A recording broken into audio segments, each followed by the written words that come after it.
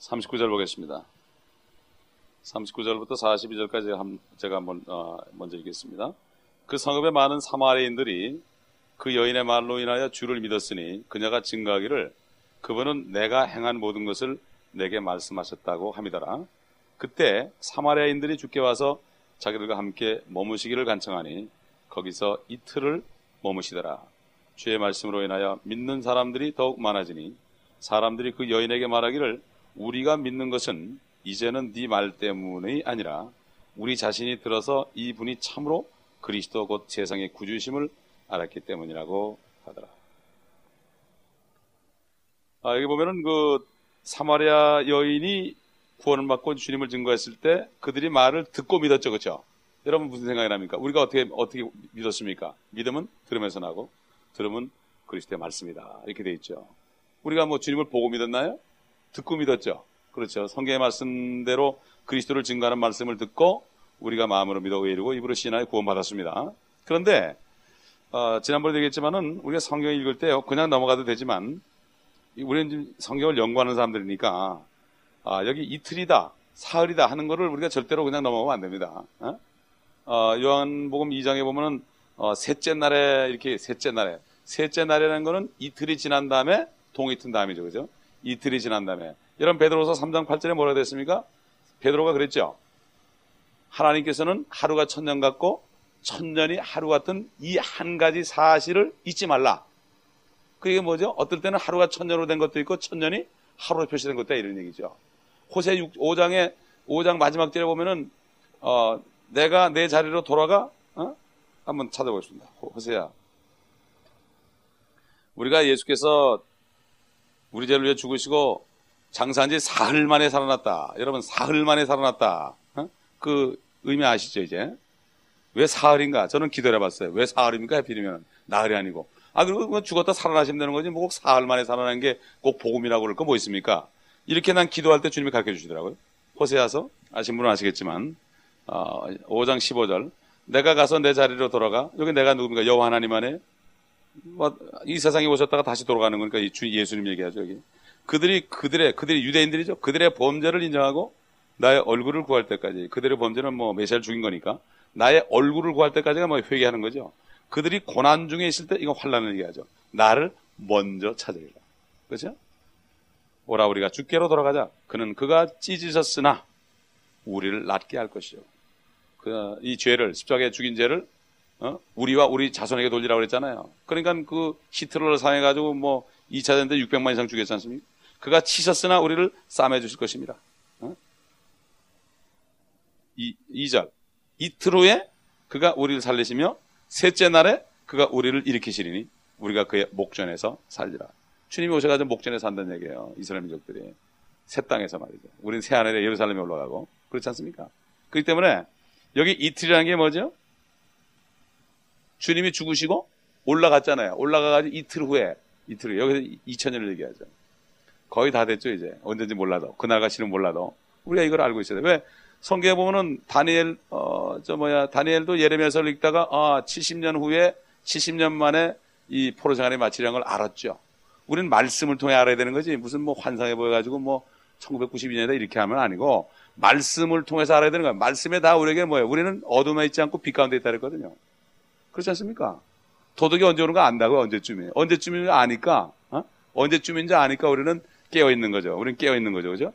셋째 날 이틀 후 나오죠. 여기 예수님이 본문에 요한복음 지금 3장 39절에 주님이 사마리아에 이틀을 머물렀죠. 왜 머물렀습니까? 그들을 전도하기 위해서. 그렇잖아요. 복음을 증거하기 위해서. 왜 전도했습니까? 사마리아가 이방인들이 사는 데 아니에요. 우리 읽었지만은 원래 예루살렘이었지만은 이스라엘이었지만은 아시리아 포로 잡혀가고 거기에 이방인들이 잔뜩 가와가지고 막 그냥 결혼하고 이방 섬기고 결국 이방이 돼버렸잖아요. 사마리아 완전히 개 같은 죄인 이방인이 돼버렸잖아요. 그렇죠? 잡종이 돼버렸잖아요. 근데 거기서 이틀 있었다. 이게 뭡니까? 주님이 십자가에 죽으시고 이 사도 바울을 통해서 이방인에게 복음이 맞지 않습니까? 2000년 흘렀잖아요 지금. 그렇죠? 셋째 날이라는 건 뭐죠? 지나고 주님이 재림할 때 얘기하는 거예요. 우리에게는 휴거고 이스라엘 민족에게는 지상재림을 얘기한다고요. 그래서 여기 보면은 이건 이제 다음 절을 보면 더 우리가 확실하게 알 수 있어요. 43절 보겠습니다. 이틀 후에 또 이틀 후에 주께서 그곳을 떠나 갈릴리로 가시니라. 예수께서 친히 증거하시기를 선지자는 자기 고향에서 존경을 받지 못하니라고 하시니라. 그때 이틀 후죠. 그때 주께서 갈릴리에 오시니 갈릴리 사람들이 주를 어떻게 했어요? 영접하더라. 이 사람들 영접 안 하는 사람이에요. 목수의 아들이라고 하는 사람들이에요. 어떻게 이틀 후에 온다고 영접합니까? 이틀 후에 그들이 마음이 변합니까? 이는 명절 때 그들도 명절을 지키러 예루살렘에 가서 주께서 행하신 모든 일들을 보았기 때문이라. 유대인들은 표적을 구하고 헬라인은 뭘 구해요? 지혜를 구한다 그랬죠. 그러니까 유대인들은 보고 믿는 사람들이에요. 유대인들은 보고 믿는 사람이에요. 기적을 보고 믿었어요? 이건 할 수 없어요. 성령이 없으니까. 우리는 듣고 믿어요. 듣고. 우리 시대는 듣고 믿어요. 그러나 유대인들은 성령이 없었기 때문에 안에 보고 믿을 수밖에 없어요. 그래서 유대인은 표적을 구한다고 그랬어요. 하나님께서는 절대로 여기에 그들을 뭐라고 그러지 않았어요. 책망하지 않았어요. 그렇기 때문에 이틀 후에 가니까 영접하더라. 여러분 스가랴서 12장에 보면 주님이 재림해가지고 유대인들에 딱 나타나니까 그들이 찔른 바 나를 보고 그들이 회개하기를 독자로 해서 애통하듯이 온 이스라엘 민족들이 전부 모든 족속이 전부 애통한다고 그랬잖아요. 그를 보고 이틀 후에 나타나니까. 그때 우리는 이 성경에는 1.1핵도 변할 수 없고 1.1핵도 히브리어의 1.1핵이 얼마나 중요한지 모르죠. 마찬가지로 이 말 한마디 한마디 이게 그냥 지나가면 지나갈 수 있지만은 우리가 말씀을 사역을 하는 사람들은 이 말씀을 깊이 할수록 나한테 좋은 거예요. 그러나 모르는 사람들한테 제일 필요는 없죠. 모르는 사람들은 은혜로 대해주고 그러나 우리가 이걸 알고 내가 굳게 서야 된다고요. 이 말씀을 깊이 알고 이렇게 보아서 믿었다. 46절 그 후에 예수께서 다시 갈릴리의 가나에 오시니 그곳은 물로 포도주를 만드신 곳이더라. 그곳에는 어떤 귀족이 있었는데 그의 아들이 가버나움에서 병이 들더라. 그가 예수께서 유다에서 갈릴리로 오셨다는 말을 듣고 주께로 가서 간청하기를 주께서 내려오셔서 자기 아들을 고쳐달라고 하니 이는 그 아들이 거의 죽게 되었기 때문이라. 그러자 예수께서 그에게 말씀하시기를 너희는 표적들과 이적들을 보지 아니하고는 전혀 믿지 아니하리라고 하시니라. 이건 아니하리라 이렇게 얘기한 거지 그 사람들은 꾸짖은 게 아니에요. 꾸짖은 게 아니에요. 그건 할 수 없어요. 그 당시에 주님이 그들을 안 거죠. 그 귀족이 주께 말씀드리길 주여 내 어린아이가 죽기 전에 내려오소서라고 하니 예수께서 그에게 말씀하시길 가라 네 아들이 살아났느니라고 하시니 그 사람이 예수께서 자기에게 하신 말씀을 믿고 자기 길을 가니라. 그가 내려가고 있을 때 그의 종들이 그를 만나 소식을 전해 말하기를 주인님 아들이 살아나나이다라고 하니 그가 몇 시쯤에 그 아이가 나았느냐고 물으니 그들이 어제 제7시에 열이 떨어졌나이라고 말하더라. 여기까지 보겠습니다. 여기서 우리가 두 가지를 볼 수 있죠. 우리가 그 백부장, 로마 백부장은 주님이 간다고 그러니까 오지 말라고 그랬죠. 말씀만 하시옵소서. 이보다 더 큰 믿음을 이스라엘에서 보지 못했다. 그런데 여기 귀족은, 여기 왕족은 거기에 비하면 믿음이 적어요. 주님 보고 와달라고 그랬잖아요. 주님 보고 오셔야 되겠다. 오셔야 되겠다. 내려오소서 그랬다고요. 그러니까 주님이 뭐라 했죠? 그때 네 아들이 살아났느니라 그러니까 내려오소서 그랬지만 살아났느니라 그러니까 그 말씀을 믿고 자기 길을 갔습니다. 그럼 자기 길을 갔는데 어디로 갔겠습니까? 이걸 잘 봐야 돼요. 어디로 갔는가? 자기 집에 갔는가? 우리 같으면 뛰어가겠죠? 내 아들인데 죽게 아니면 자기인데 지금 내가 뛰어가야 되지 않겠습니까? 근데 여기서 얘기하는 그 가버나움하고 말이죠. 가나는 거리가 걸어서 4시간 정도 되는 거래요. 걸어서. 그러면 충분히 걸어갈 수 있잖아요. 얼마나 궁금하겠어요. 전화가 있으면 전화 걸겠지만 전화도 없고. 그러니까 분명히 걸어서 갔든지 말을 타고 가든지 귀족이니까 말 타고 가면 빨리 가겠죠. 걸어서 4시간이니까. 그렇잖아요. 그러니까 자기 길을 갔는데 어떤 길을 갔나 보세요. 51절에 보면 말이죠. 그가 내려가고 있을 때 그의 종들이 만나 소식을 전하여 말하는데 꼭 보면은 주님이 말한 그 시점에 걸어간 것 같이 보여요. 그런데 다음 장 보세요. 그가 몇 시쯤 그 아이가 나가느냐 물으니까 그들이 어제 제7시에 열이 떨어졌다는 건 뭐예요? 이 사람이 그날로 안 가고 그 다음 날 갔다는 얘기예요. 이게 믿음 아닙니까? 그렇지 않습니까? 네, 제가 그 멕시코 같은 데 가서 아픈 사람 나 기도해달라 해도 그래요. 가라. 가면 된다. 평안히 가라 그런다고요. 예수 그리스도의 이름으로 가라고 말이지. 채찍에 맞으면 나은 입었으니까 가라고. 가면 된다. 제가 어느 목사님 주석서에서 그걸 읽었는데 옛날에 실질적으로요. 어떤 목사님이 옛날에 시골에 얼마나 돈이 없어요. 한국도 마찬가지였는데 자기 아들이 죽을병에 걸린 거예요. 죽을병에 걸렸는데 병원에 데려갔더니 얘가 뭐 완전히 죽을 병인데 당장 돈이 있어야 되잖아, 입원이. 근데 자기 호주에 17점밖에 없더래. 그러니까 다이만하고 뭐 페니가 7개인지 하든 뭐 17점밖에 없었대. 그러니 이거 기가 막힌 노릇 아니에요? 여러분 같은 거 어떻게 하겠어요? 그래서 이분이 아들을 안고 복도에 주저앉았대요. 주저앉아, 하나님, 내가 이대로 가면 내 아내를 무슨 면목으로 보겠습니까? 이 아들을 살려주시고 주님이 영광받아 주옵소서. 그리고 아들 보고, 야, 나 딱 가자고 그랬대. 나 딱 가자고 그러는데 얘가 벌떡 일어나더라는 거야. 그러니까 사실 이게 믿음이 순간차예요. 순간차예요. 그렇죠. 순간차이라고. 그러니까 여기 우리가 성경 그냥 보게 되면 내려가고 있을 때 만나가지고 물은 건데, 보면 어제 7시에 떨어졌다고 그러니까 말이죠. 엄청난 시간이 흐른 거예요. 그렇죠? 그걸 통해서 여기 53절에 보면은, 그러므로 그 아버지는 그 시간이 예수께서 자기에게 네 아들이 살아났다고 말씀하신 그때인 줄 알고 그 자신과 온 집안이 믿으니라. 아멘. 여러분, 주님의 말씀이 여기 있잖아요. 지금 하나님께서는 모든 병을 고치시고 채찍에 맞으면 나음을 입었나니. 일단 멋지만 네가 그분 그 정상적인 그리스도인 생활에 나오는 거 여러분 기억하세요? 간증? 그 양반 뭐라 그랬어요? 어느 집에 갔더니 자기가 아플 때 막 열이 나가지고 예수께서 채찍에 맞으면 나음을 입었다 선포했는데 더 아픈 거야. 더 아프지. 그러니까 이거 믿을 수가 없잖아. 보는 곳에 가지고 믿음으로 행한다는 말씀. 그러니까 너는 아파라. 나는 낫다. 그리고 선포를 했다는 거야. 그랬더니 갑자기 졸리더래. 졸려가지고 한잠 자고 났더니 낫다는 거야. 그러니까 이게 우리가 이 말씀이 이게 나에게 레마라임 해가지고요. 이게 막 살아있어가지고 내가 믿을 때. 그러니까 여러분 그 주일날 설교 들어올 때 제가 지난번에 그랬잖아요. 여러분 오늘 왜 오셨습니까? 그런 적 있죠? 말씀 받으러 오는 거예요. 주일날은. 말씀 받으러 오는 거예요. 말씀을 제가 준비할 때 그냥 하는 게 아니에요. 일주일 내내 묵상할 때 주님이 딱 이런 주제로 하라고 주거든. 그럼 나 거꾸로 성경을 찾아가거든. 이 메시지를 주는 거라니까. 근데 메시지를 내가 받지 않으면요, 나만 손해요. 성경 공부하는 게 아니에요. 주일날 설교는. 그 말씀을 내가 나한테 주는 거를 믿고 딱 받아들이면요, 그게 나한테 임하는 거예요. 그렇잖아요? 그리고 거꾸로 말해. 거꾸로 성도들이 내가 문제가 있어가지고요, 막 기도하고 나에게 말씀해 줬어 그러잖아요. 물론 개인적으로도 응답해요. 근데 모일 때 하나님도 역사한다고. 모일 때. 그러면은 하나님이 그날 누가 설교하든 상관없어요. 어린애가 설교해도 상관없어요. 설교하는 사람에게 그 메시지를 준다고요. 그게 사모하는 장에 임한다니까. 제가 멕시코 가면 말이죠, 왜 신나는가 하면은 이 사람들은 솔직히 오늘도 유 목사님하고 그랬어요. 유카탄 같은 데 가보면은 이 사람들이 공부를 했습니까? 돈이 있습니까? 집에 가면 뭐 문화시설이 있습니까? 그저 가장 좋은 건 말씀밖에 없어. 우리 옛날 한국에 60년대 50년대 갔지 않습니까? 그저 말씀밖에 없는 거야. 교회 가니까 찬송 부르니까 신나는 거야. 우리 옆집에 할머니가 있었는데 교회를 그렇게 가더라도 안 가더라고. 그 뭐 집에 있어 바지나 갈고 그런 사람이야. 옛날 저 충청도에 살 때 말이죠. 왜 우리 어머니가 간신히 끌고 갔더니 말이죠. 뭐라 그러는지 갔다 와서 어우, 나 이렇게 교회가 좋은지 몰랐다. 갔더니 뭐 찬송이 아니라 노래도 하고 신나고 막 그런다고 말이야. 이게 가보니까 너무 좋거든. 근데 지금은 교회보다도 밖에도 좋은 게 많기 때문에 이게 문제라고. 그러니까 지금 멕시코 가보면 이 사람들이 잘 받아들이는 게, 가면은 이 사람들이 막 가장 사모하기 때문에 말씀에 펑펑펑 막 나가는 거야.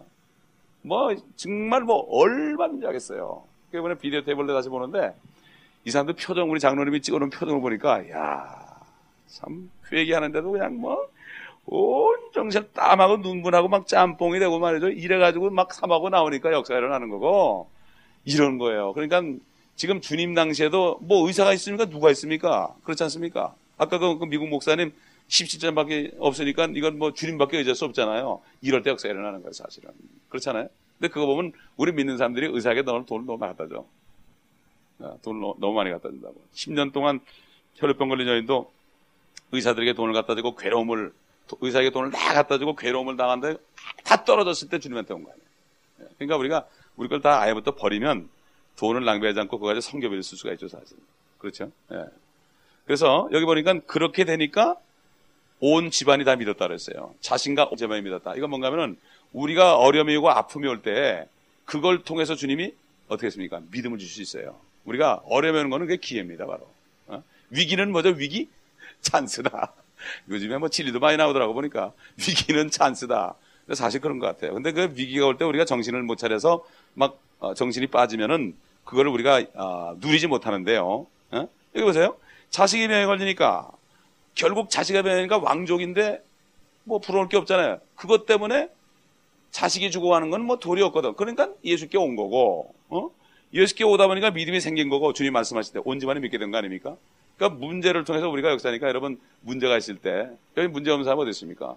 그렇게 있을 때 합력하여 선을 이루는 주님을 잊지 맙시다. 저는 처음 구원받았을 때 합력하여 선을 이룬다는 말씀 때문에 범사에 감사했어요. 범사에 감사. 무조건 감사해, 무조건. 이게 믿음입니다, 사실. 믿음만 있으면은 세상을 이길 수 있다 그랬잖아요. 믿음이 이기네, 믿음이 이기네. 요한일서 5장에 세상을 이겼다. 누구냐? 세상을 이긴 자가 누구냐? 바로 예수 그리스도가 하나님의 아들이심을 믿는 자다. 아니, 예수 그리스도가 하나님의 아들임을 모르는 사람이 어디 있어요? 아는 게 아니라 뭐예요? 믿는 거예요, 믿는 거. 믿는 거예요. 100%. 예? 그건 언제? 내게 다 없을 때. 우리 데살로니가 후서 1장 11절부터 12절 보겠습니다. 데살로니가 후서. 거기 좀 관계되는 말씀이 있는데. 데살로니가 후서. 사도 바울의 메시지를 보게 되면요, 우리가 깊이 들어가 보면은 정말 믿음의 말씀들이 많아요. 데살로니가 후서 1장 11절 12절.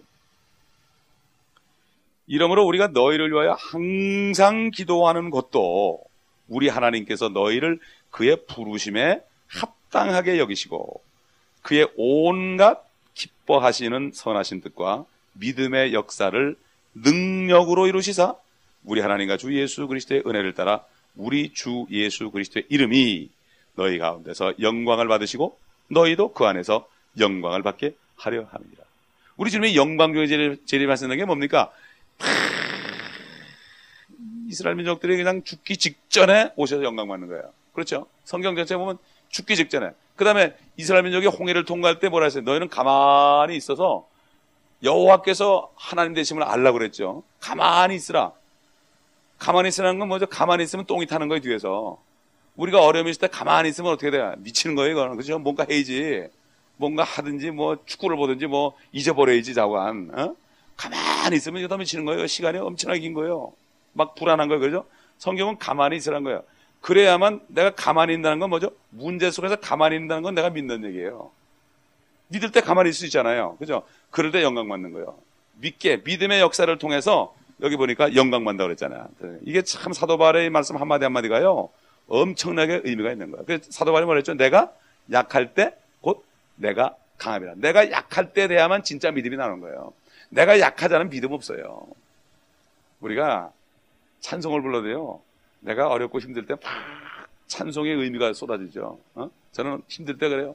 나는 갈 길 모르니 그거 내가 어려울 때 찬송하면 눈물 납니다. 눈물 납니다. 눈물을 펑펑 쏟으면서 한다고. 나는 힘들 때 나는 갈 길 모르니 나를 인도하소서. 어디 가야 좋을지 나를 인도하소서. 그럴 때 많아요. 난 정말 많아요. 왜? 외길이기 때문에 이젠 한 길만 가야 되잖아요. 어디를 옆으로 봅니까? 뒤를 봅니까? 뭐 평신도들이야 뭐 맘대로 다닐 수 있잖아요. 이것도 사업도 이거 됐다 저거 됐다 그러지만 한 길로 들어온 사람이 이건 뭐 이제 끝장인데 뭐 어떡하겠어요? 망신이지. 뭐 지금 내가 잡을 구하면 이거 얼마나 망신이 안 그렇습니까? 집안에서 망신이요, 사람들 망신이요, 어디라도 망신이죠. 이거는 뭐. 그렇기 때문에 정말 이 믿음은 어려운 가운데 나온다는 거 우리가 꼭 믿읍시다. 그러니까 결국 내가 할 수 없는 사건이 터질 때 바로 주님을 만나는 시간이다. 5장 읽겠습니다. 이 이후에 유대인의 명절이 있어서 예수께서 예루살렘으로 올라가시니라. 예루살렘에 있는 양시장 곁에 히브리어로 베데스다라고 하는 못이 있고 행각 5이 있더라. 그 안에는 수많은 병든 사람이 누워있는데 소경과 절름발이와 혈기 마른 자들이 물이 움직이기를 기다리고 있더라. 이는 천사가 어떤 때 그 못에 내려와 물을 움직이게 하는데 물이 움직일 때 먼저 들어간 사람은 어떤 병이든지 낫게 됨이라. 그런데 38년 동안 병을 앓던 한 사람이 거기 있더라. 예수께서 이 사람이 누워있는 것을 보시니 그가 오랫동안 병든 줄 아신지라. 그에게 말씀하시기를 네가 낫기를 원하느냐고 하시니 그 병든 사람이 대답하기를 주여 물이 움직일 때 나를 못에다 밀어 넣어줄 사람이 없나이다. 그래서 내가 가는 도중에 다른 사람이 내 앞에 내려가나이다라고 하니라.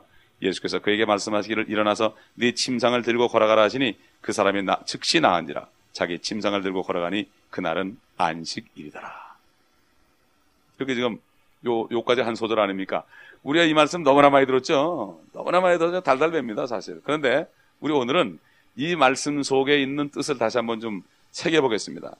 느헤미야 3장 1절 보겠습니다. 느헤미야 3장 1절. 여기 양시장이 나오죠? 양의 문, 그렇죠? 느헤미야. 느헤미야 3장 1절. 그 후에 대제사장 엘리야십이 그의 형제 제사장들과 함께 일어나서 양문을 건축하였으며 그들이 그것을 성결케 하여 그 문에 문짝들을 달고 메아 망루에 이르기까지 성결케 하여 하나니엘 망루에까지 이르렀더라. 여기 성전에서 양의 문이라는 게 뭔가 하면요, 제사장들이 그 드릴 희생 제물을 운반하는 통로입니다. 그러니까 여기 보면 예루살렘의 양시장에 뭔가 하면은 양을 파는 곳 아닙니까? 그 양을 파는 곳이 바로 어디서 팔겠어요? 그 희생 제물을 드리는 그 옆에서 팔죠. 성전 옆에서. 그래가지고 양의 문을 통해서 그게 들어가는 거예요. 여러분, 히브리어 베데스다라는 뜻이 뭡니까? 자비라는 뜻이에요. 자비, 은혜. 은혜 집이라는 뜻이라고. 베데스다 신학교도 있잖아요. 베데스다, 은혜. 그러니까는 그리고 못이 있고 행각이 5이 있더라. 여러분, 행각이 5이 있더라 하죠. 왜 6이 아니고 5입니까? 그냥 행각이 있더라 그러면 되는데. 여러분, 한번 창세기 5장 5절 보겠습니다. 창세기 5장 5절. 아담이 살았던 모든 날들이 930년이었고 그가 죽으니라. 성경에 죽는다는 말이 나온 게 창세기 5장 5절이에요. 죽는다는 게 창세기 5장 5절입니다. 5장 5절이에요. 5장 5절이죠. 그 다음에 계시록 9장 5절. 성경에 보면 들을 끼는 자는 들으시다 그런 말씀 있죠. 9장 5절. 또 그들에게 명령이 내려지기를 그 사람들을 죽이지는 말고 오직 몇 달 동안? 5달 동안만 고통만 주라고 하는데 그 고통은 마치 전갈이 사람을 쏠 때 고통과 같은 것이라. 5달 동안에 왜 5달 동안이냐 이거예요. 5가 또 나왔죠? 사무엘상 보세요. 사무엘하 보세요. 사무엘하 20장 10절 보겠습니다. 킹제임스 버전에 보면 참 이거 참 특이해요. 좀 보면 사무엘하 20장 10절. 아마사는 요압의 손에 있는 칼에 주의하지 아니한지라 요압이 칼로 그의 몇 번째? 5번째 갈비뼈를 찌르니 그의 창자가 땅에 쏟아져 나와 다시 찌르지 아니하여도 그가 죽으니라. 그래야 요압과 그의 아우 아비새가 비크리의 아들 시바를 추격하더라. 5번째 갈비뼈를 찔렀다는 말씀이 사무엘서에 보면 많이 나와요. 사람을 죽일 때 꼭 5번째 갈비뼈를 죽였어. 그러면 심장 안에 거기가. 심장 죽이니까 더 이상 찌를 필요 없다는 얘기예요. 즉사하는 거예요. 창자가 튀어나와가지고. 이게 참 보면 의미가 있습니다. 그리고 우리 여러 번 얘기했지만은 사망의 권세 잡은 자, 마귀가 사탄인데 몇 자예요? 영어로 5자. 데블도 5자. 스네이크도 5자. 그렇죠? 스네이크도 5자 아닙니까? 그 다음에 우리에게 주는 은혜가 그레이스인데 몇 자예요? 5자. 왜 그렇습니까? 이거는 그리스도의 죽음이 있기 때문에. 그리스도의 죽음 때문에 우리가 은혜 받은 거 아니에요. 그렇죠? 우리가 여러 번 들은 얘기지만 한번 지금 다시 한번 좀 복습하는 겁니다. 그러니까 보면 여기 보세요. 양의 문이 있죠? 양의 문이 있고 은혜가 있죠. 거기 자비의 집이 있죠. 그 다음에 누가 있어요? 거기에 뭐가 있어요? 행각이 5개 있죠. 죽음이 있고 어린 양 희생제물이 거기 있고 들어가는 문이 있고 은혜가 있다. 근데 거기 누가 임했어요? 은혜의 주님이 거기 가신 거예요. 이게 전혀 이게 우연한 일이 아닙니다. 이게. 근데 보세요. 거기에 있는 사람들이 소경과 전륜발이와 혈기마른 자들이에요. 소경과 혈기마른 자와 전륜발이래요. 전륜발이들. 이 사람들은 그게 그거예요. 소경이나 전륜발이나 그 혈기마른 자들이 요즘은 중풍하네요. 혈기 말았다는 게 요즘 보면 뭘까? 그게 파킨슨 병 정도 될까? 어차피 누가 안 갖다 좀 못 가는 사람들이에요. 그러니까 평생 있어봐야 구원 못 받을 사람이에요. 왜 천사가 이렇게 움직인다고 하는지 모르겠지만은 거기는 그래봤자 갈 사람이 없어요. 소경은 눈 감았으니까 못 가고, 이건 안 움직이니까 못 가고, 쩔룩발이도 못 가고, 그래가지고 결국은 주님이 거기 나타난 거 아니겠습니까? 주님이. 근데 제일 또 먼저 들어가야 됩니다. 그런데 38년 동안 병을 앓던 사람이 거기 있었다. 한 사람이 거기 있었어요. 그런데 예수께서 이 사람 누워있는 것을 봤다 그랬어요. 여러분 다 같이 신명기 2장 14절 보겠습니다. 여기 왜 38년이나 왜 38년인가 이걸 우리가 알아야 돼요. 신명기 2장 14절. 가데스 바네아를 떠나 세렛 시내를 건너기까지 38년이었으며 그때는 주께서 그들에게 맹세하신 바와 같이 모든 전사들의 세대가 그 군대로부터 다 소멸되었느니라. 이스라엘 민족들이 하나님께 범죄했기 때문에, 불평했기 때문에 하나님이 그들을 다 소멸해 죽일 때까지, 보통 우리가 광야 몇 년으로 알아요? 40년으로 알죠? 실질적으로 38년 동안을 그들을 거기에 헤매게 했다는 얘기예요. 여기 38년 된 병자 한 사람은 누굽니까? 바로 이스라엘 민족을 대표하는 거예요, 이게. 예? 그러니까 우리는 절대로 이걸 몇 년 됐다는 것도 이거를 그냥 넘어가면 그냥 어떤 사람이 고침받았다. 아, 믿으면 된다. 뭐, 이렇게. 예? 이렇게 보면은 그걸로 끝나지만은 우리는 더 깊이 들어가서 이걸 좀 볼 수 있어야 됩니다. 그 보세요. 그래가지고 주님이 38년 된 병자에게 얘기한 거야. 개인적으로 얘기한 겁니다. 거기에 뭐 병자들이 우글우글 했죠. 몇 명인지 몰라도 우글우글 했단 말이에요. 그런데 그 사람들 향해서 주님이 얘기한 게 아니죠. 그 한 사람한테 얘기한 거예요. 한 사람한테. 그렇죠? 이건 우리 구원받을 때 주님이 우리를 직접 찾아서 얘기한 거예요, 다. 직접 얘기하신 거지 대중으로 얘기한 게 아니라고요. 응? 주님께서 뭐라 했습니까? 이 사람은 구원을 어떻게 받는지도 몰라요. 그저 주님 만나서도 물이 움직일 때 먼저 들어가야 된다고, 나를 거기다 갖다 줄 사람이 없다. 그러니까 아직까지도 자기 힘으로 해보려고 그러잖아요. 그때 주님이 말씀하셨잖아요. 일어나서 네 짐상을 들고 걸어라. 주님의 말씀이 임하니까, 빛이 임하니까 그 사람이 그 말씀에 뻘떡 일어나가지고 자기 짐상을 들고 일어났습니다. 이게 말씀의 능력이에요. 말씀의 능력. 그러니까 우리가요, 하나님의 말씀을 선포하잖아요. 그러니까 여러분 그래요. 뭐 누가 잘못됐다, 뭐 당신은 이렇게 믿으면 안 된다, 뭐 캐톨릭 신자 만났을 때 그건 틀렸다 그러지 말고 어떻게 됩니까? 하나님의 복음을 전하면 되는 거예요. 아멘? 남을 고쳐주려 하지 말고 복음을 전하면 빛이 들어가면 되는 거예요. 여러분 어두운 데 깜깜한 데 있는 사람 보고 아, 왜 어두운 데 있냐? 나오라 그러면 어떻게 돼요? 나올 수가 있어야 나오지, 꼼꼼한데. 빛을 비춰주면 아이고 여기 빛이 있네? 나오지 말라도 나와요. 아, 좀 나오지 마. 아, 나 나가야 되겠어. 그러는 거야. 복음의 빛을, 말씀을 줘야 돼, 자꾸. 말씀을 주면 되는 건데, 그걸 자꾸 사람을, 아, 그거 틀렸대. 아, 교회에서 들었는데, 목사님이 그러는데, 그게 이렇저고, 적그리스도고, 그렇대. 그래 봤자 더 깜깜해지는 거야, 이 사람들은. 그죠? 더 깜깜해지는 거야. 아, 성경이 이게 좋대. 자꾸 그래 봤자 안 돼. 어떻게 돼요? 이 말씀으로 증거하면 되는 거예요, 그냥. 이 말씀을 증거하면 되는 거예요. 그 말씀 보존할게 사람들이 잘못된 게 뭔가 하면은, 그저 난 잘못됐다고 얘기하는 거야. 그거 점점 깜깜한 소로 들어가지, 점점. 그러지 말고 이 말씀을 전하면 되는 거예요. 그렇잖아요? 이 말씀을 전하면 자꾸 빛이 임하는 거예요. 이걸 알아야 된단 말이에요, 이거를. 옛날에도 그 성경을 잘하는 사람들이 어떤 실수를 하는가 하면요. 자기들만 잘한다 해가지고 남 잘못한 것만 뒤지고 다녔어. 요즘에 한국도 보면 이단 분별학회 있는 식으로 말이죠. 남 잘못한 것만 들치는 사람은 자기가 못 먹어. 자기도 못 먹고 남도 못 먹여. 자기 양도 못 먹여. 남 이러다가. 차라리 그 시간에 내가 먹고 복음을 전해가지고 양들을 살찌게 하고 그 다음에 더 나가서 다른 사람들에게 복음을 전해야지. 남이 잘못한 거 들춰내면 어떻게 돼요? 이거는 오히려 상처를 더 주는 거예요. 그렇지 않습니까? 그렇기 때문에 우리는 여기서 주님께서 일어나 내 침상을 들고 와라. 야, 너 왜 바보처럼 그걸 내가 있지 않냐 그러지 않았어요. 말씀하셨어요. 네 침상을 일어나서 내 침상을 들고 걸어가라 그랬습니다. 그렇죠? 이걸 누가 했습니까? 사도 바울하고 사도 베드로하고 요한이 그랬잖아요. 금과 음은 없거니와 내게 있는 것을 주노니 걸어라 그랬잖아요. 근데 저는 사실 그 말씀이 생각난 적이 있어요. 지금 부교육자 할 때, 저 LA 있는 큰 교회에서 부교육할 때, 그 마약 환자들이 많았거든요. 하루는 신방 가려고 오는 전도사님과 같이 내려오는데, 마약 환자가 뚝 올라오더라고. 그러면서 돈 좀 주세요 그러더라고. 근데 베드로 요한이 생각나더라고. 요한이 생각나가지고, 아, 돈이 있어 없어? 그러면 이 사람하고 똑같은 게 되잖아요. 너 뭐 어디다 쓰려고 그러냐? 너 줘봤다 마약 할 거. 이거는 세상 사람하고 똑같은 얘기 아니에요. 그때 말씀이 생각나더라고. 금과 은은 내게 없거니와 내게 있는 것을 주노니 마약으로부터 일어나라 그랬죠. 그리고 붙잡고 한 소리 해주더니 방언이 터지더라고 거기서. 이게 그대로 할 때 되더란 말이야. 그래가지고 기도를 해가지고 거기서 구원받고서 이제 그리고 이제 사라졌어요. 어느 날 몇 달 후에 만나는데요. 날 찾아왔는데 아주 멀끔하게 찾았더라고. 아, 난 모르겠어요. 마약 환자 시절에 시커먼 사람인데 내가 어떻게 알아. 깨끗하게 가져왔더라고요. 그게 말씀의 능력이에요. 그게 빛으로 딱 임할 때 해야 되는데 그걸 가지고 저건 줘봐야 뭐 또 마약하고 너 마약할 거지. 그래봐야 이거는 하나님의 사람이 할 얘기 아니야. 우리는 입만 벌리면 일어나서 내 침상으로 걸어가라. 주께서 채찍에 맞으면 남을 입었어요. 아멘 하세요. 이렇게 해가지고 해주면 되는 건데 다른 거 분설가 필요 없더라 이거예요. 하나님의 말씀에 나는 건 다 말씀이야. 아까 얘기한 것처럼 우리가 전도할 때도 와 보라 그러면 되는 거예요. 와 보라도 하나님의 말씀이 있잖아요.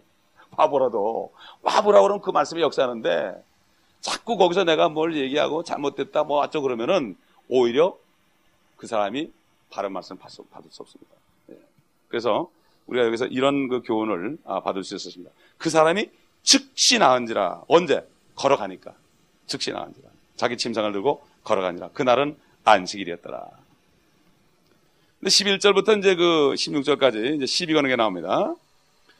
그 사람이 그러므로 10절부터 유대인들이 병고침을 받은 사람에게 말하기를 안식일인데 네가 침상을 들고 가는 것이 합당치 아니하더라고 하니 그 사람이 그들에게 대답하기를 나를 낫게 해주신 그분이 내게 말씀하시기를 네 침상을 들고 걸어가라고 하더이다라고 하더라. 그들이 그 사람에게 묻기를 너에게 네 침상을 들고 걸어가라고 한 그 사람이 누구냐고 하더라. 그러나 병고침을 받은 사람은 그가 누구인지 알지 못하였으니 이는 예수께서 그곳에 사람들이 많음으로 자리를 뜨셨습니다. 그 후에 예수께서 그 사람을 성전에서 만나 그에게 말씀하시기를 보라 네가 나았도다.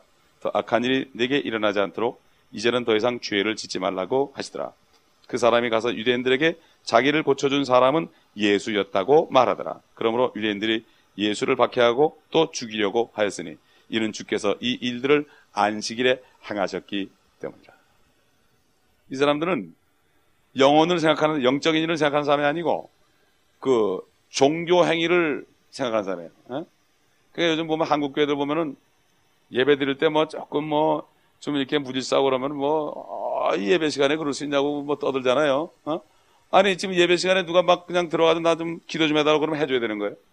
누가 간증하겠다 그러면 해줘야 되는 거예요. 성령님이 주관하는데 프로그램을 딱 짜놓고 말이에요. 우리 사실 이거 대충은 짜놨지만은 우리 자유롭게 해야 된단 말이에요. 그렇지 않습니까? 그래야 되는데 이 종교인들은 그 안에서 하나님의 영이 역사하는 것보다도 그 어떤 틀, 전통 이걸 생각해요. 사도신경을 안 하면 이달이다 이렇게 놓고 본단 말이에요. 예를 들어서 그런 식으로 딱 짜놓고 있으니까 그걸 가지고 판단하지 성령이 역사한 거냐 주님이 어떤 선을 행하셨냐 이런 건 생각도 안 한다 이거예요. 그러니까 진짜 예배 시간에 주님이 임하실 때 병자도 치료받아야 되고 죄인들도 구원받았는데 그 사람들은 모두가 물 딱 걸어 잠궈 놓잖아요. 교인들이 오면 다 물 잠그잖아요. 그렇기 때문에 사실은 이게 지금 크고 작은 게 있지만 종교. 그러니까 요즘에 뭐 하나 열린 예배가 나가지고 그걸 합리화시켜서 종교를 내세우는 사람들이 열린 예배 그러면 자유가 좀 있거든. 열린 예배. 그러면은 좀 어겨도 괜찮다. 그렇게 해서 지금 하는 그런 걸 보는데 사실은 눈 가리고 안 하는 거죠. 그게. 예배는 예배지 무슨 열린 예배가 있고 무슨 뭐 전통 예배가 있고 그렇습니까? 이거는 다 사람들을 속이는 거 아니겠습니까? 그렇기 때문에 여기 지금 주님께서 이 사람을 고쳐줬는데 이제 주님이 자리를 떴잖아요. 근데 여기 보면은 13절 보세요. 그러나 병고침을 받은 사람은 그가 누구인지 알지 못하였으니 이는 예수께서 그곳에 사람들이 많음으로 자리를 뜨셨다. 사람들이 많을 때 주님은 자리를 떴어요. 요즘에 저도 목사지만은 사람들이 적을 때 자리를 뜨고 사람들이 많을 때는 확 가고 싶죠. 예. 주님은 거꾸로예요. 사람이 많을 때 5,000명이 막 밥 먹고서 그냥 또 배고프니까 왕사 먹으려고 그럴 때 피했습니다. 그리고 그냥 제자들만 데리고 다녀서 숨어 다녔다고. 그렇지 않습니까? 사람들이 많을 때는 사탄의 역사입니다. 군중 심리로. 그래가지고 막 끌어모다 교회가 깨지는 거예요. 그렇기 때문에 여기 주님은 사람들이 많아. 성도들이 많으면 괜찮아. 사람들이 많은 곳을 피했어요. 육신적인 사람들 말이죠. 육신적인 사람들. 말씀 같은 거 삼하지 않고 엉뚱한 그러한 목적으로 온 사람들이 많을 때는 피했다. 너희가 나를 본 것은 표적을 본 까닭이 아니라 떡을 먹고 배가 부른 까닭이라. 그래서 피했죠. 사람들이 많음으로 주님은 자리를 뜨셨습니다. 그리고 나중에 개인적으로 사람이 없을 때 개인적으로 나타나가지고 네가 나았도다 더 악한 일을 내게 일어나지 않도록 죄를 짓지 말라. 여기 죄라는 거는 사람들이 볼 때 좀 흉악한 것들 이런 짓을 하지 말라는 얘기예요. 그런 뜻으로 얘기한 거죠. 여기에 죄는 우리가 생각하는 그런 뭐 원죄 그런 게 아니라고요. 그런 자범죄 그런 게 아니라 여기서 그 사람에 맞는 말씀을 사실 하신 거죠. 그래서 주님이 뭐라 했습니까? 인자가 온 것은 죄인을 불러 회개케 하려 함이라. 이 말씀대로 이렇게 정말 말씀을 했죠. 그러니까 처음에는 누군지 모르고 증거했습니다. 누군지 모르고 나 마찬가지예요. 처음에 구원받을 땐 다들 구원받고 기뻐하잖아요. 그런데 사실은 말씀을 배우다 보니까 주님을 알게 되는 거죠. 여기도 처음에는 몰랐어요. 누가 고쳤는지 몰랐어요. 피했으니까. 그런데 15절에 보니까 그 사람이 가서 유대인들에게 자기를 고쳐준 사람은 예수였다고 말하더라. 구원을 받고 주님과 확실한 만남이 없다가도 어떤 계기가 돼서 확실한 주님 만났을 때 내가 증거하죠. 그렇기 때문에 구원을 받고서도 모르는 사람들 많아요. 주님과 만남이 없는 사람 많아요. 영적인 만남이 없는 사람들이 많죠. 그렇기 때문에 여기서는 형식주의자 이런 사람들이 영과 진리가 중요한 것이 아니고 종교적인 거, 이 틀, 전통 이런 것들 가지고 하는 게 많아요. 여기 안식일이 말이죠. 안식일이 뭔가 한번 좀 살펴보겠습니다. 출애굽기 31장 13절. 출애굽기 31장 13절. 너는 또한 이스라엘 자손에게 고하여 말하기를 너희는 나의 안식일입니까? 안식일들입니까? 안식일들을 참으로 지킬지니 이는 그것이 너희 대대에 걸쳐 나와 너희 사이에 뭐가 됐어요? 표적임이라. 이로써 내가 너희를 거룩히 하는 주임을 너희로 알게 하려는 것이라. 안식일들 이렇게 얘기했죠. 이건 영원한 표적입니다. 누가 얘기한 겁니까? 이스라엘 자손이에요. 이스라엘 자손. 그러니까 지금 뭐 안식교 사람들은 자기들이 안식일을 지킨데 안식일을 지키지도 않으면서 그래요. 토요일 날 예배 드리면 안식일 지키는 겁니까? 금요일 저녁부터 밥도 하면 안 되고요. 어디 걸어 다니면 안 되고, 차 타고 다니면 더 안 되고, 안식일도 지키지도 않으면서 지킨다고 하는 사람들 있죠. 그 사람들은 뭐란가 하면은 해피 세베트 그래. 해피 세베트, 해피. 그렇게 인사합니다, 그 사람들은. 제가 누가 가자고 가봤더니 거기 안식일 교회 컨벤션을 하더라고. 뭣도 모르고 갔는데 보니까 뭐 해피 세베트 그러더라고. 이게 무슨 뭐 해피 버스데이도 아니고 말이죠. 토요일 날 모이면은 그게 안식일 지키는 줄 착각하는 사람들이에요. 자기들이 자칭 유대인이에요, 자칭 유대인. 자칭 유대인은 사탄의 회당이라고 그랬죠. 안식교가 왜 유대인이 되냐? 왜 이단이 되느냐? 그거 겉으로 보면 모릅니다. 자칭 유대인이 바로 사탄의 회당이에요. 그 다음에 16절 보세요. 16절. 그러므로 이스라엘 자손은 안식일을 지킬지니 그들 대대에 걸쳐 안식일을 지켜서 영속하는 언약을 삼을 것이며 17절. 그것이 나와 이스라엘 자손 사이에 영원히 표적이 되리라. 이는 엿새 동안에 주께서 하늘과 땅을 지으시고 일곱째 날에는 쉬시어 숨을 돌리셨음이라 하라 하시니라. 안식일들. 그 다음에 골로새 2장 보겠습니다. 사도 바울이 뭐라 그러는가. 2장 14절부터 우리를 거스르고 우리를 대적한 손으로 쓴 법령을 지어버리고 또 그것을 그의 십자가에 못 박아 없애셨으며 정사와 권세를 벗겨내어 그것들을 공개적으로 나타내시고 십자가로 그들을 이기셨느니라. 그러므로 음식으로나 마시는 것으로나 거룩한 날이나 새 달이나 안식일들에 관해서는 아무도 너희를 판단하지 못하게 하라. 이런 것들은 뭐예요? 다가올 것들의 그림자니 몸은 그리스도의 것이니라. 그러니까 율법이 생기기 전에도 하나님이 창조하실 때 6일 동안 창조가 7째 날에 쉬셨잖아요.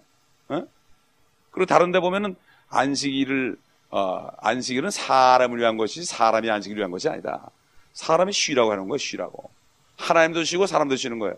여러분 지금 주님이 그랬잖아요. 아버지가 일하시니 나도 일한다. 주님도 일하고 있다고요. 우리도 일하고 있어요. 근데 쉴 날이 오죠. 언제입니까? 토요일입니까?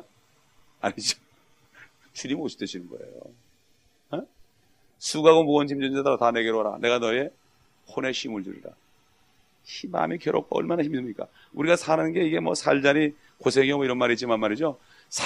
육신에 호흡이 있는 한 이 불완전한 육체이기 때문에 쉼이 없습니다, 사실은. 그리스도가 있는 사람은 성령 안에 쉬는 건데 이것도 기도하고 정말 우리가 믿음을 갖지 않으면 쉬지도 못해요. 그렇지 않습니까? 그래서 어떻게 했어요? 안식일들이라는 게 일곱째 날도 안식일이고, 일곱째 달도 안식달이고, 일곱째 해도 안식년이고, 그렇죠? 안식년이고. 그 안식년을 갖다 붙여가지고 목사님들이 사용하는데, 그런 안식년이 아니거든요, 그게. 일곱째 날, 일곱째 년. 그 다음에 어떻게 됐어요? 6,000년이 지나면은, 일곱째 천년은 밀레니엄으로 주님이 통치하는 마귀가 들어가니까, 죄의 권세, 사망의 권세 잡은 마귀가 붙잡혀야만 쉬는 거죠. 죄 때문에 우리가 고통받는 겁니다. 죄를 이기려고 일하는 거예요, 바로 우리가. 사역이 뭡니까? 그걸 이겨가면서 하는 거거든요. 의를 전파하는 거거든요. 그렇기 때문에 사탄이 같이 회사도 이 무적행으로 들어가거나 불못에 들어가기 전에는 안식이 없어요. 그렇기 때문에 이거는 안식일들은 그림자로서 장래 올 것의 그림자고 몸은 그리스도라고 했으니까 안식이라는 건 전부 그리스도를 얘기하는 거고 그리스도 안에 쉬는 거고 우리는 지금 그리스도를 믿는 사람은 그리스도 안에서 우리가 일주일 7을 쉬는 거고 이것이 나중에 주님이 오시게 되면 재림하게 되면은 휴거되게 되면 우리는 쉬는 거죠. 그때 얼마나 좋을까요? 그때는 너무 좋을 거라고요. 정말 근심 걱정이 없고요. 아픔이 없고 그럴 때 얼마나 좋겠습니까? 이게 실제니까 그것을 표적을 삼은 건 뭐죠? 요거 잊지 말아라. 요게 너희 목표이거다. 내가 와야만 네가 해방된다. 재림해야만. 그렇죠? 이걸 표적으로 준 거예요. 6월절은 뭡니까? 6월절. 6월절도 영원한 규례가 된 거예요. 이걸. 오순절도 마찬가지고. 예? 장막절도 장막절은 뭐예요? 바로 재림 아닙니까? 그렇죠? 예? 세절기 6월절, 그 다음에 오순절, 장막절 있잖아요. 그렇죠? 안식일은 특별한 절기죠. 그건. 그래서 결국 그런 절기 때마다 뭐가 있어요? 첫날도 안식일이고 마지막 날도 안식일이에요. 첫날도 성일이고 성회고 마지막 날도 성회고 아무것도 하지 말라고 그랬어요. 이게 바로 뭔가 하면은 그 모든 절기들이 안식일에서 시작해서 안식일에서 끝납니다.